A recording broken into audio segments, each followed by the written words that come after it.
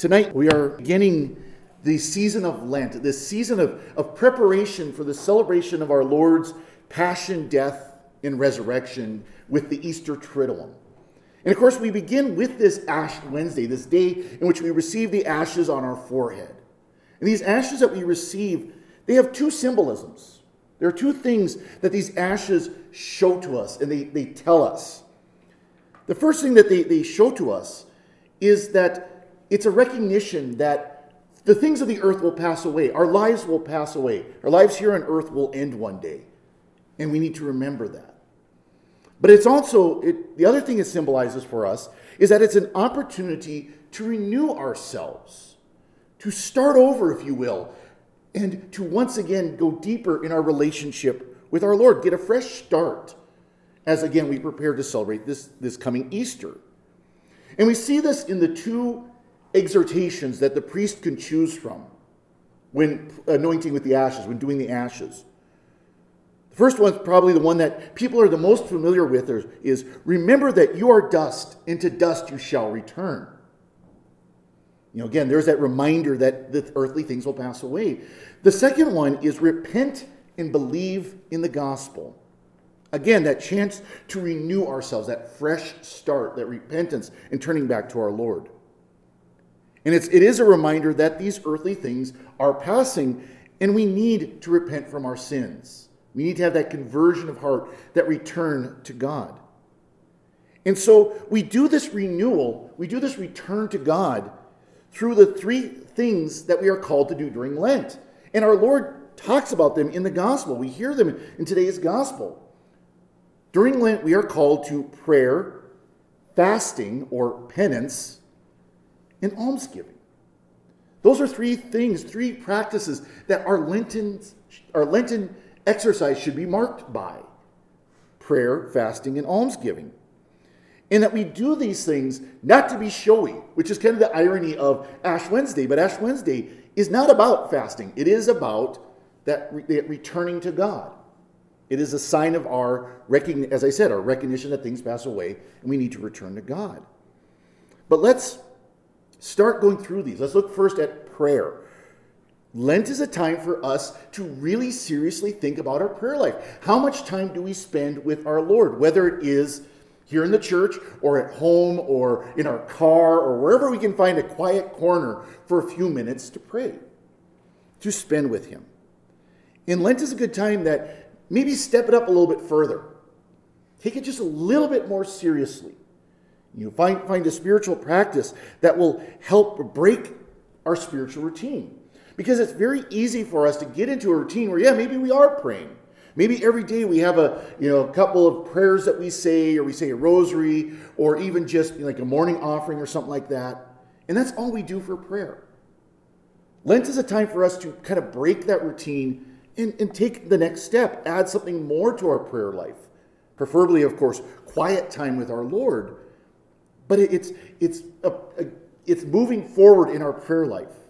And if we don't have much of a prayer life, this is a good opportunity to start to develop that.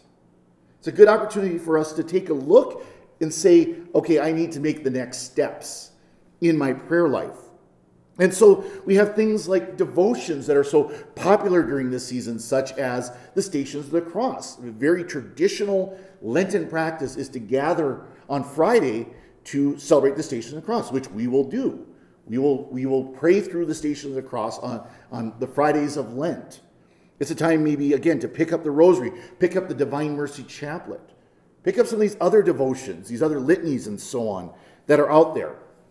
And it's also an opportunity for us to reflect on our Mass attendance. How has our practice of attending Mass been over the past year or so since our last Lenten season? Have we been faithful at Mass attendance, especially on Sunday, but also during daily Mass? If we can make it to daily Mass somewhere, do we make that effort to even once or twice a week, come on a day that's not Sunday for the worship of our Lord in Mass? But we each should spend this time figuring out our prayer life and seeing where we can go deeper in that. The second thing our Lord calls us, or that we are called to do during Lent, that our Lord mentions, is fasting, or again, penance. Penance is, when we talk about penance, you receive a penance when you go to the sacrament of confession. And this isn't a punishment, but it is an action that we do out of God. And so fasting can be a very good penance during this Lenten season. It's an action we do to say, Lord, I'm sorry, and I want to repair my relationship with you through this simple action, sometimes very simple. Because when we sin, we cut ourselves off from him. But we can come back to him and seek to repair and restore that relationship with him. Kind of a simple example is the husband screws up. Of course, it's always the husband, right? But the husband screws up, and so he brings flowers and candy to, kind of repair the relationship with the wife. That's kind of a stereotypical one. But this idea of we do these acts to return to God, to return to him with our whole heart, and to rend our hearts from the hardness that is set in. And this is where the traditional practice of giving things up during Lent comes in. People talk about, what are you giving up? I'm giving up chocolate. I'm giving up TV. I'm giving up this. I'm giving up that. And that's what this is, this fasting, this penance. A habit, something that we are setting aside for God. That we are taking and we are going to give that up in reparation for our sins. Very simple thing to do. Sometimes instead of giving things up, maybe it's instead developing better habits, better routines. Again, this is where I talk about increasing our prayer life. Maybe we might spend some more time serving others, helping others if we can. But anyway we choose, anything that we choose to do as part of this penance, part of this fasting, is to draw us closer to God. And so sometimes people will take something that we know is wrong for us, is bad for us, that instead we will replace that with something that helps draw us closer to him. And that leads us to the third final thing, almsgiving. Being more conscious of our generosity towards our Lord. Now, as I said, a popular practice is to fast, is to give something up. Let's say we have a regular routine of candy. That's kind of a popular one. Chips, coffee. Although if you're one of those people that's unbearable when you don't have coffee, don't give up coffee. That's kind of my annual warning. Don't give up coffee if people can't stand to be around with you if you haven't had coffee. But we give those things up, and then we take the money that we would have spent on them, and instead give them to charity. Give them to support the church, give them to support different organizations that do good in our communities, in our world. Catholic Relief Services or something like that. That money that we would have spent one way, instead of saving it, we would give it to something else as part of our almsgiving. Of course, the parish is always willing to accept increased donations as we go through this season. But even if that money is, like I said, it's given to other charities, other organizations, that's a good way to do our practice of almsgiving. But ultimately, when we do these three practices, as our Lord says, they are not being done for worldly acclaim.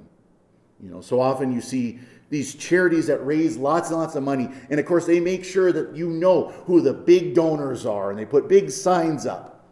And of course they are giving it so that they can see their company's name or their organization's name on these big signs. Well, we aren't doing these practices of prayer, fasting, and almsgiving to have people notice us, to have people recognize us.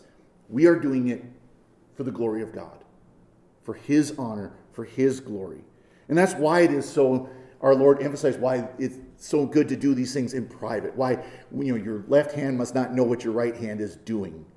It needs to be that private, that personal, because it is between us and God for his glory. So may this Lenten season really be a time of spiritual growth in our lives, a time for us to grow deeper in our relationship with him, deeper in our prayer, deeper in our reparation for our sins, and deeper in our giving back to God through these three spiritual practices.